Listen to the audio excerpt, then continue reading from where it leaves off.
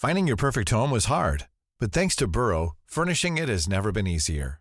Burrow's easy-to-assemble modular sofas and sectionals are made from premium, durable materials, including stain and scratch-resistant fabrics. So they're not just comfortable and stylish, they're built to last. Plus, every single Burrow order ships free right to your door. Right now, get 15% off your first order at burrow.com/ACAST. That's 15% off at burrow.com/ACAST. This is The Guardian.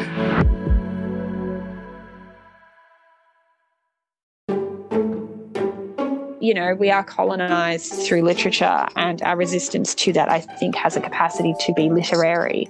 We are not in a post-colonial society in Australia. The invaders are still here. They've never left. Hi, I'm Zoya Patel. I'm a writer and editor, and welcome to Book It In, a show about the big ideas behind great books. In this episode, I speak to writer Evelyn Araluen about her poetry collection Drop Bear. Earlier in the year, Evelyn won the Stella Prize, which is one of Australia's biggest literary awards for women and non-binary writers. Drop Bear is about the stories we tell ourselves, especially children, about the Australian landscape and belonging. Evelyn is a Bundjalung descendant who was born and raised on Darug country. She grew up in a home full of books, but she only started writing poetry in recent years when she started learning her grandfather's language, Bundjalung. So that's where we started our conversation. Thanks so much, Evelyn, for making time for this. I'm super excited to talk to you after reading Drop Bear. No worries. Happy to be here. So I'm just going to kick straight off with the first question. In your collection, you have a poem titled Learning Bundjalung on Tharawal. You write in that poem about using old words from old country. Can you tell me a bit about the poem and the experiences that you're describing there? Yeah, so the poem was actually the very first poem I ever wrote, and in a very technical way, it was my assignment for Certificate 1 of Bundjalung Language Studies, which I was studying at Eora College, the Aboriginal TAFE in Redfern. And I had started wanting to study my great-grandfather's language kind of for a multitude of reasons, you know, reconnecting with those histories that haven't been as active in my family for the last couple of generations because of dispossession and displacement. So the poem is really just about the experience of learning language when you're not on that country. Can you tell us where Bundjalung country is? Yeah, so Bundjalung is northern New South Wales, sort of along the coast just under the Queensland border. So I was living at the time in Darug country, Western Sydney, but I was spending a lot of time in Tharawal country, and, you know, I would sit with my dictionary and I would sit and try and identify different birds, first, you know, through my own kind of like knowledge of what the birds are, and then finding them in the dictionary and moving through the place with an eye towards writing and with an eye towards language. And, you know, it turned out to be a really enriching experience. I hadn't ever fancied myself a poet, to be honest. I liked writing, but poetry always just seemed like something that people who were much smarter than me did. And, you know, from that very first poem, here we are. So I guess it is a great advertisement for TAFEs and an indication that they need to be better funded. There are so many interesting things that you've just said. I wonder what it was like to be learning language in that academic setting in contrast to the other, you know, cultural knowledge that you would have gained through just being raised and being Aboriginal. What kind of lens did you take into that, and how was it different? So normally I would sort of say that the kind of academic and institutionalisation of any kind of cultural context or knowledge, particularly in situations of marginalisation, really leads to quite explicit imbalances of power, you know, the kind of the dominant settler colony taking over those representations and recasting them and reformulating them for whatever image suits their own motives best. But in this particular instance with TAFE, with Eora College, it was such a notable difference. And that comes from the fact that, you know, we were being taught by Aboriginal people. Everyone who was working in that system was Aboriginal, and, you know, had their own experiences and cultural contexts that informed their academic leading and learning. And so it was a really unique experience where learning language was not situated as like a sort of a process of proficiency. More so, it was actually really about drawing our attention to the process and drawing our attention to the experiences that we learned along this pathway, either reconnecting with our, you know, with that part of our Bundjalung culture, or with remembering and returning to things that might have been, you know, diminished in different life experiences and passing of older relatives and such. In that poem you wrote, we're relearning this place through poetry. So how did learning language open up writing poetry to you? And has anything changed in the way that you write as a result of having that knowledge of language? Yeah, I think ultimately learning language just did something really transformative to my brain that has, you know, permeated every other sort of form of communication. Something became unstuck in my own head about grammar in particular, and word order. So Aboriginal languages have a very different sense of cultural value, which informs the ordering of words and the different grammatical structures. Like the sort of the most obvious thing is that land is something that is given a sort of a grammatical significance in the same way that in English, the I subject, the human subject, is in a good English sentence is always dominating and is always first and foremost in the sentence and is organising the structure of everything else that unfolds. Whereas in Bundjalung, it starts with the land, it starts with jargon. And so you always have to kind of like, you wouldn't say like, I'm from Bundjalung country, you would say Bundjalung country from I. And that kind of cultural displacement did something in my own brain about thinking about language and thinking about the different ways in which we can still work within the English tradition, because those are the tools that we were given. And they are actually a part of our inheritance, even if it's a reluctant inheritance, and we deserve the right to be able to challenge and undermine and experiment with them. But yeah, poetry is particularly interested in that form of experimentation and is particularly adapt for play and thinking through forms of play with that new knowledge in my head about grammar and about language and place. I think poetry kind of came quite naturally from that experience. You paint a really vivid picture of your upbringing and your family life in Drop Bear, and especially in the essay To the Parents. And writing seems like it was a big part of your childhood. What were the books that your parents chose for you when you were a child?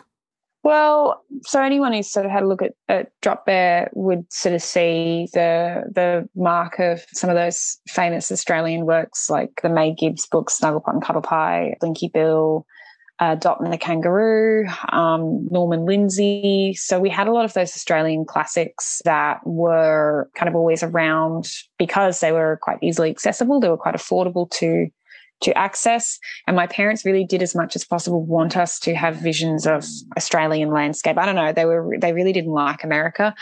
We did have a strong emphasis on kids' books, on young adult books. And I know a lot of parents can sometimes like look down on those books and really try and force their kids out of those kinds of interests quite early on. But my parents are actually super encouraging of Harry Potter and Lemony Snicket and books that were really kind of like designed for young people and read them themselves as well, which I think was really good. But I ended up being the little nerd and sort of was constantly going through my dad's books and was constantly asking for ideas and suggestions for things to read. I had really my only kind of idea of poetry was from this sort of tattered and frayed copy it was an anthology called Romantic and Victorian Poetry. And it was just straight up ye old English stuff. And I read it all a million times, and thought that's what poetry was as a result.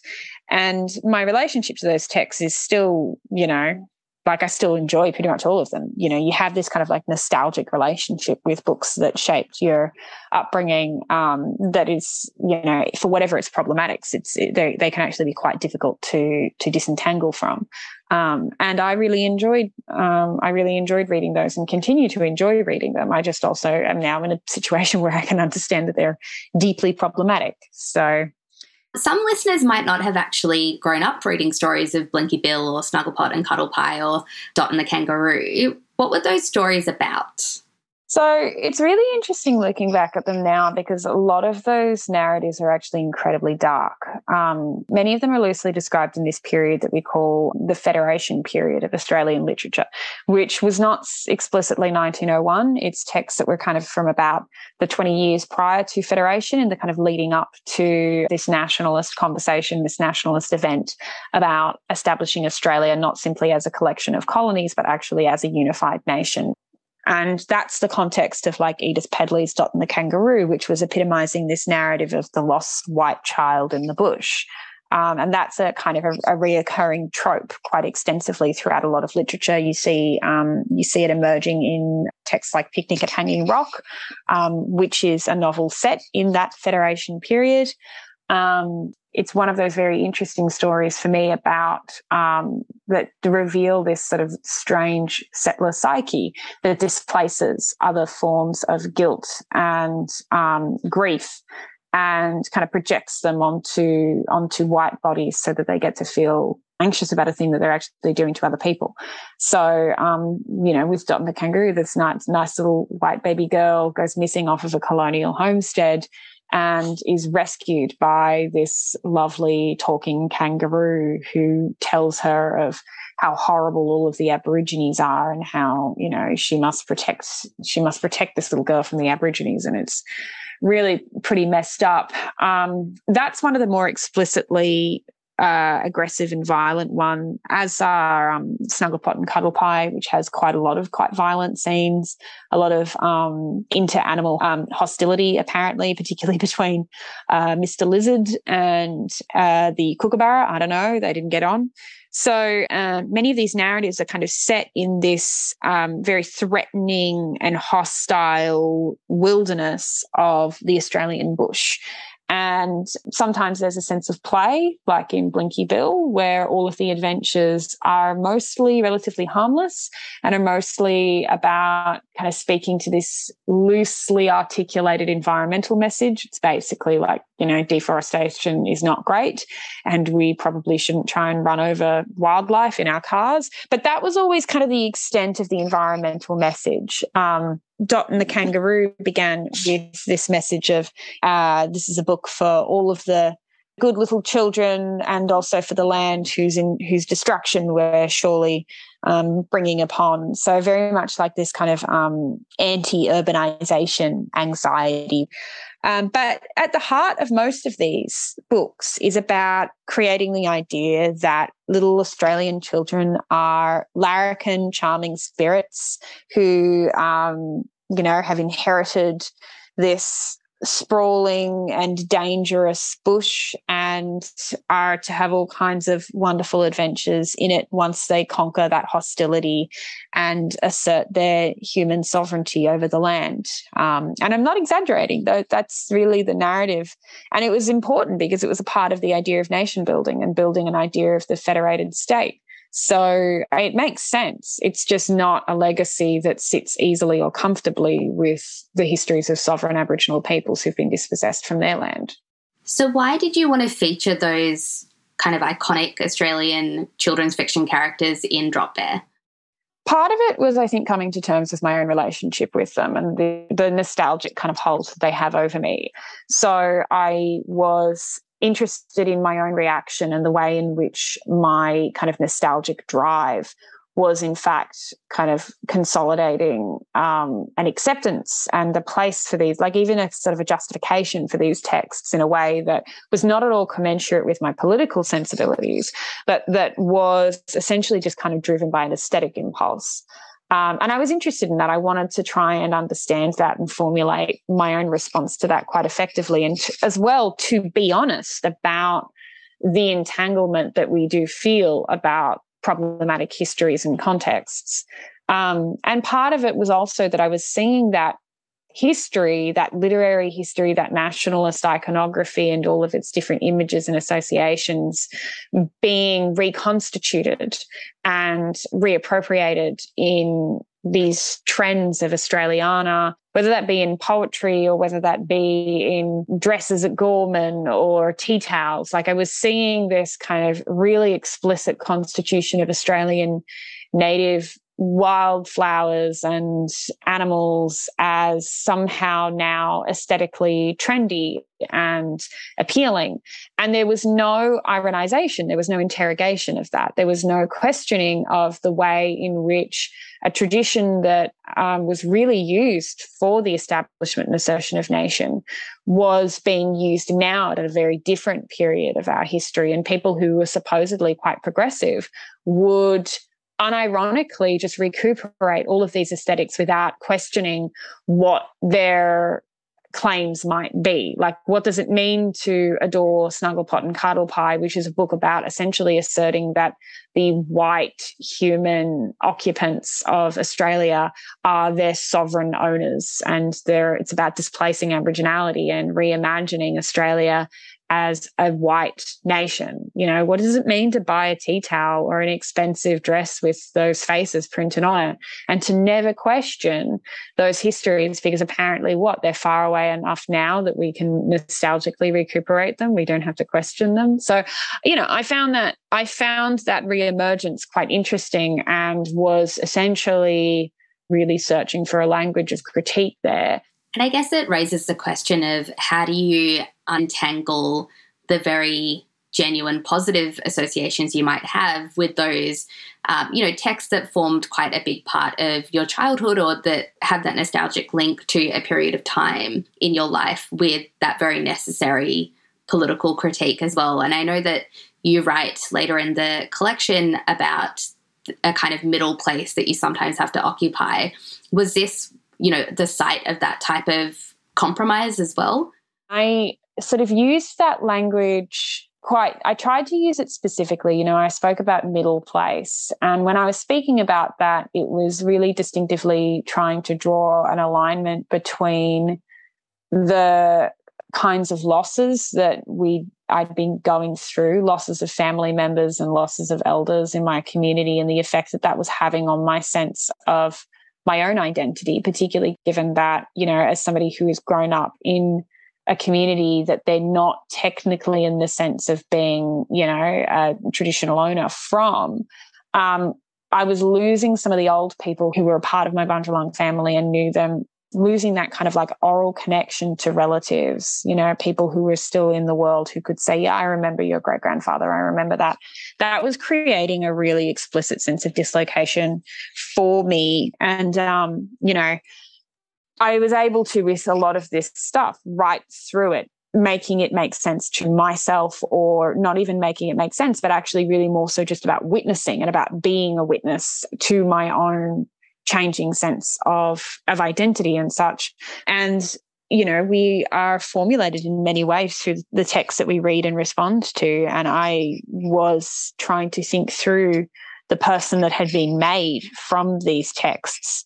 I could not completely disentangle from. But, we are colonized through literature, and our resistance to that, I think, has a capacity to be literary.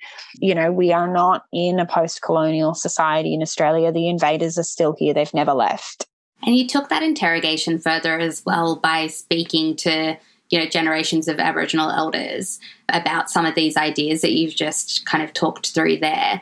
What did they say about some of these nostalgic Australiana children's stories and the representations within them? So that was one of the really interesting things. A lot of Aboriginal people actually know a lot of these texts really, really well, and were similarly quite liked them. And it took me a while to work out that that was likely due to that mass circulation that was putting a lot of these books in mission schools. So they were actually probably books that people's, grandparents had read, great-grandparents had read or had read to them. And there was a sense of familiarity there through that kind of notion almost of like a sort of a literary inheritance. So many Aboriginal people that I spoke to were quite charmed by those stories and remembered them quite fondly, whether the aesthetics of them or the actual narratives or the characters. If you think about these books for even like 30 seconds, you're kind of like, actually, this is really sus. But there was still this strong aesthetic drive that made them so charming and lovely for so many people. And that's what's kept them so much in recirculation. And it's not to say that they're actually necessarily in and of themselves completely bad books. And the other thing that I'd point out is that anytime you buy a May Gibbs product, whether it be a tea towel or a book or like marshmallow baby lotion, which is legitimately a product you can buy, every time you buy that, there is a donation made to one of two different disability charities. So they're not in themselves like moral evils. They're absolutely not. They just are invested in an image that is not constitutive of the actual nation that they're trying to endorse. Now, those kind of more colonial aesthetic representations are not the only imagery that your collection shares, and you have some really vivid, beautiful imagery in the poem Drop Bear Poetics. And you write about Tiddalik. Can you tell us a bit about who Tiddalik is? Yeah, so I was pretty careful to make sure that as much as possible I was speaking to cultural stories that were relatively known. So a lot of Aboriginal people and even non-Aboriginal people are familiar with the story of Tiddalik. Every culture has a flood story, and this is part of ours. And to give like a brief kind of summary, Tiddalik drank all of the water and swallowed all of the water, and the entire land was barren and dry, and all of the different animals had to try and trick him to spill out the water so that the waters could come back, and so that the land would then be green and healthy and nourished again. And so Tiddalik is often understood as a symbol of greed, but there is actually more complexity to the story there. And cultural stories always have multiple layers of meaning, but it was definitely like I was happy with choosing a figure like Tiddalik because I think that familiarity of a symbol of greed can be something that so many people resonate with, because that's a story that like most Aboriginal people, certainly that I know, have grown up with, about greed and about warning against greed, and really trying to demonstrate that about the communal harm that will occur if you make selfish choices, and the consequences that will arise of that. So Tiddalik can no longer drink now, and that's because frogs don't drink through their mouths, they actually drink through their skin. So, it's about teaching consequence and responsibility as well. And the poem ends with a set of lines that they almost feel like a moral to the story, which are, "We aren't here to hear you, poem. You do wrong, you get gobbled up." What were you describing there? Yeah, so listen, there's a kind of reoccurring motif throughout the collection about swallowing and gobbling and the kind of the consequences of bad behaviour, particularly of bad faith behaviour. That poem, in that instance, I was thinking about the way in which people attempt to speak for land and take up human subjectivities, or impose human subjectivities on land and on spirits and animals, which are for us relations. You don't get to speak for them. That's not culturally appropriate. And, Aboriginal stories are, there's two very strong themes in dreaming stories. It's either about creation, there's an ideological function about telling us about the way that the world works and about the laws that will allow it to be in its most safe and balanced structure. And then there's transgression stories, and there's transgressions about what happens if you do the wrong thing. And we've got just as many transgression stories as we've got creation stories. And so I actually deliberately kind of wanted to style this as a kind of disavowal of the way in which white poetics wants to aestheticize our creation stories without ever actually being willing to take responsibility for the transgression that is at the heart of it. And the irony is that I wrote this poem, I wrote Drop Bear Poetics as a submission for a special edition of poetry themed around like, oh, what would the animals say? You know, write a poem that speaks for the animals. And I sent this poem in and a few others as a kind of a send-up of it. And one that I did as well send in was actually just a more straightforward poetic treatment of a dreaming story that's very familiar in my family. And the response that I got back was, oh, well, I want that one. I want the unproblematic, unpolitical embrace of dreaming culture, but I don't want the political one. So I added that last line. I said you can't have any of them in that case. And I added that last line and ended up coming third in the Judith Wright Poetry Prize with it. So evidently someone liked it. And the kind of, in the process of that poem, kind of like, you know, through that rejection, it developed another kind of additional meaning that spoke to that transgression. So yeah, the kind of the consequence for speaking where you're not meant to be spoken for, I guess, is to get gobbled up in my own kind of weird moral landscape, I suppose. That became so meta because of that additional layer. I know.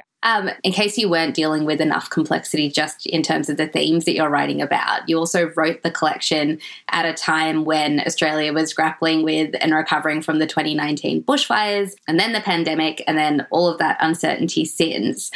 How was the collection shaped by those external factors?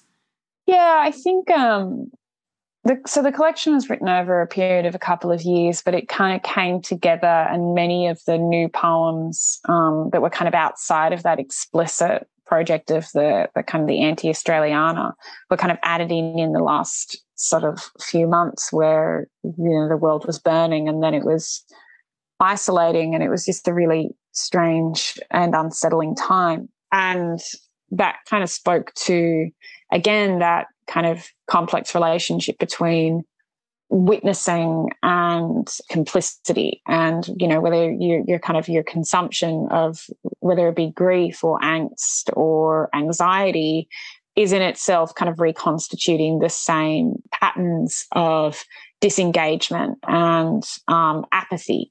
And I was really trying to think about what it meant to witness when the world is burning or dying in one way or another. And I was thinking so much about the idea of relics and of fossils at the time as well.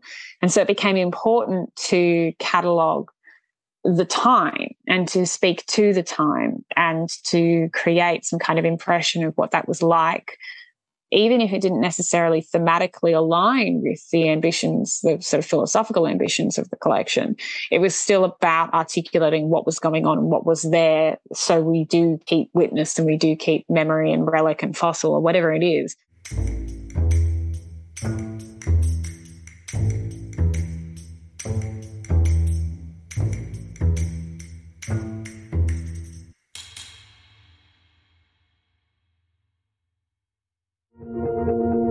Hey, Laura Murphy-Oates here. If you're enjoying the podcasts we make at Guardian Australia, you should check out the Guardian Weekly magazine. It's a roundup of the most prominent news stories from Australia and across the globe. And at the moment, you can get 50% off an annual subscription, including home delivery, no matter where you live. Just search for Guardian Weekly subscription to find out more.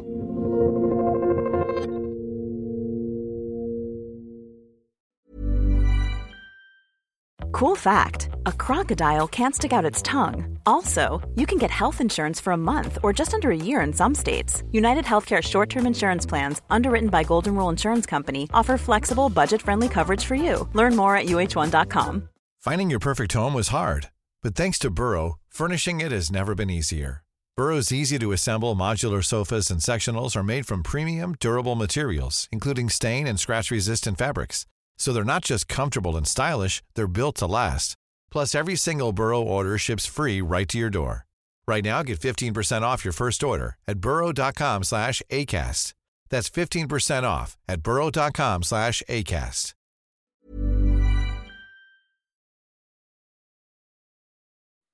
Drop Bear has been received with a lot of acclaim, including winning the Stella Prize. But it is interesting in the context of the actual arts industry in Australia, which I feel isn't always conscious of or reflective of the impact of colonisation on the way that we think about and celebrate Australian poetry. And I feel that's something that you do unpack in Drop Bear. So who are you addressing in the poem To the Poets? In its most explicit formation, I think To the Poets was trying to speak to this generation of Australian writers who kind of settled or became complacent with the idea of themselves as progressives and then never attended another protest after Vietnam or something like that. And I was particularly taking aim at the sort of the neoliberal claims of Australian political history and nationalist histories, and really thinking about who they serve and who they have discluded and foregone.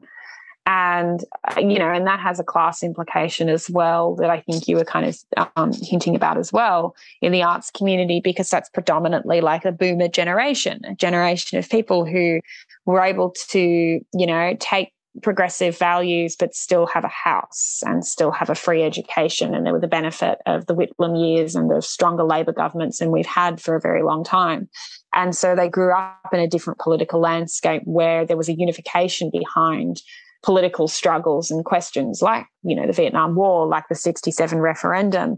And they get to feel good about that, and they get to feel like they achieved something, and that there's some kind of bizarre cultural disconnection where we don't understand all of their kind of challenges and complexities now, decades and decades later. But these were the people who were, generally speaking, quite middle class or maybe working class and white in a context in which Australian immigration, was still in the full throes and long-standing implications of white Australian policies. Like, they're the ones who produced a lot of the hostility to the incoming, different waves of migration from Vietnam, from, Asia that had been previously excluded. We were in a very different political landscape, and their kind of claims to progressiveness and claims to this generation of great Australian activists were not at all commensurate with a kind of an ongoing commitment to the arts community, commitment to progressive values in broader society. Not for all of them, certainly, like I'm generalizing here, and many of them have kept up political commitments and sensibilities, but just as many and more of them are quite comfortable with what they got out of that period and don't feel a need to leave anything for anybody else behind. And that's the same generation of our politicians as well. So in a way, maybe it's anti-boomer, perhaps. But yeah, generally speaking, I wanted to speak to that neoliberal, false progressive class. I'm not really interested in talking to the outright racists, or not that you can't be an outright racist and neoliberal, in fact. But I was specifically trying to speak there to the comfortable middle class who feels assured and never unsettled in their commitments and convictions because they're never tested. That is something that you actively raised in your acceptance speech for the Stella Prize as well. You really did make a strong, passionate political statement around that inequality that exists in the arts and the economic barriers that are presented to, people from working class or marginalised contexts who can't take the same liberties with their artistic pursuits when, you have to put food on the table. Do you feel like having the reception that Drop Bear has had has helped to open up some of those conversations? I'm not sure. I mean, the election that it was going into really didn't have much discussion about the arts in general. And we had a successful Labor government, and we've had the period of national cultural policy submissions and consultation processes around that. I'm generally expecting a better portfolio for the arts than what we have had, at least since Rudd, but probably actually, since Keating. So I'm expecting an improvement on those conditions, but I'm not relying on it. I don't know if that speech had much to do with any of it, but I certainly do know that it had a lot of views, and hopefully that kind of focused a discussion a little bit more explicitly. There were people in comments and stuff who were saying, well, a lot of other industries are doing it hard too. And the point of that is that, like, we should not have a condition in which, the producers of one of our biggest employers should have to all suddenly retrain, when by and large, actually, most arts workers are actually very qualified, and in fact too qualified to even pay off the student debts. So, I'm not sure, and I don't believe in individual action having a collective response in any kind of meaningful way as well. But if it was useful for people to show the video to somebody and say, actually, like, let's talk about this, I would be very happy, with that. I had a lot of people reach out to me who were like way too famous to be talking to me. So that was quite astonishing. It's pretty clear from talking to you that your politics are kind of inherently enmeshed with your art, and everything that you create. And I felt like that really came across right at the end of Drop Bear, where you wrote, "The material and political reality of the colonial past which Indigenous people inherit is also a literary one. Our resistance, therefore, must also be literary." How do you navigate success in a traditional sense with also seeking to critique those same kind of traditional literary institutions? How do you keep that resistance while also, seeking to have a long-term career as a poet and a writer? I don't actually enjoy most of the kind of surrounding context of like success in this space. Like the fact that like somebody who lives on my street was like, "Oh, I saw you in the paper." That was horrible for me. I hated that. So a lot of it I dislike immensely, but I also recognize that there's a kind of a platform that comes with that I've tried to use as much as I've had the energy to. I've said no to an insane amount of stuff though, and I'm really so grateful for my publisher, the University of Queensland Press, understanding that I need to say no to things and that I don't want to agree to the majority of the things that I'm offered, even if they're going to be good for my career. And many of the things would have been excellent for my career. And if I wanted to take them up, I would have been richer and more famous and all of those sorts of things. But I don't have that interest because I think that this sort of celebrity context of authorship is really damaging and very, very harmful for the reader as well as for the kinds of arts workers that are involved in those contexts. So, I look forward to, as I keep writing, I look forward to being able to take particular kind of convictions to different things. But that's not necessarily unique, like looking at Jennifer Down and the not only the acceptance speech that she gave for the Miles Franklin, but as well the subsequent donations that she made and the political statements that she made at the Sydney Writers' Festival about, that were informed by the platform that she had with the Miles Franklin. And, and it was really lovely. She gave me a shout out about that and like perhaps reminding people of some stuff. But the reality is that like, these kinds of spaces are often a space of political resistance and refusal. Melissa Lukashenko uses every single speech that she ever gets to accept anything or to speak on anything, to talk about injustice, whether that be housing inequality, whether that be incarceration, whether that be queer and trans rights. Like, she's an incredible activist in that regard and takes up those platforms. And it concerns me that we don't always hear about those kinds of speeches. And so the politics of whose activism is deemed appropriate by the discourse is really interesting in that. I really loved reading your collection because it troubled my sense of what Australian poetry, quote unquote, is, based on what is kind of spoon-fed to us through the curriculum and things like that. So do you think that there is a shift happening in the way that we collectively think about Australian poetry, maybe in contrast to that idea of, bush poets being typically white settlers writing about a rural or a country idea of Australia? Is that changing? I think it is, but I think it's been changing for a couple of decades or, perhaps more explicitly the last decade or so. I wouldn't have been able to write this book if I hadn't read Alison Whittaker's Black Work or Janine Lane's Walk Back Over or Natalie Harkin's Archival Poetics. There's a lot of really interesting work here going on, particularly in First Nations poetry, I will say, but not exclusively. There's been a lot of really cool work that's been going on about speaking back and calling back to the archive and to those documents and to those different structures. And there's been a lot of experimentation engaged with that. So I think that we're at a good time for that. But I also just think that it's improving for poetry more broadly. Like, I think that there's more opportunities for people to get published and to get their work distributed now, which I want to see more of, you know, like it's still a massive underrepresentation. You know, Drop Bear was literally the only book of poetry that was even shortlisted for anything at the Australian Book Industry Awards this year, technically, I think, actually. That's shocking. Like, it's absolutely shocking that there's this whole category of literature that takes a lot of time and energy and expertise, just doesn't get a look in, and often just is not even sold in bookshops. So it's really disconcerting, but I am hoping that the Stella's decision to include poetry in the listings will help that and will help inform that and create a better commercial space. Thank you so much. No worries. If you liked this episode, I think you'd also like Paul Daly's episode with Tara June Winch and Thomas Mayer on Indigenous masculinity. You can check it out in our feed. And next week, you'll hear Gomeroi writer and academic Amy Tunig in conversation with Lucy Clark. Together, they discuss Amy's memoir, Tell Me Again, and how pregnancy and parenthood prompted a reckoning for Amy. This episode was produced by Alison Chen, mixed by Tim Jenkins, theme music by Camilla Hannon. The series producer is Jane Lee. Molly Glassy is the executive producer. I'm Zoya Patel.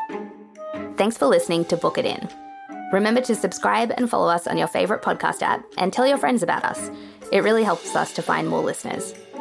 We'll be back with another new episode next week. Until then, happy reading.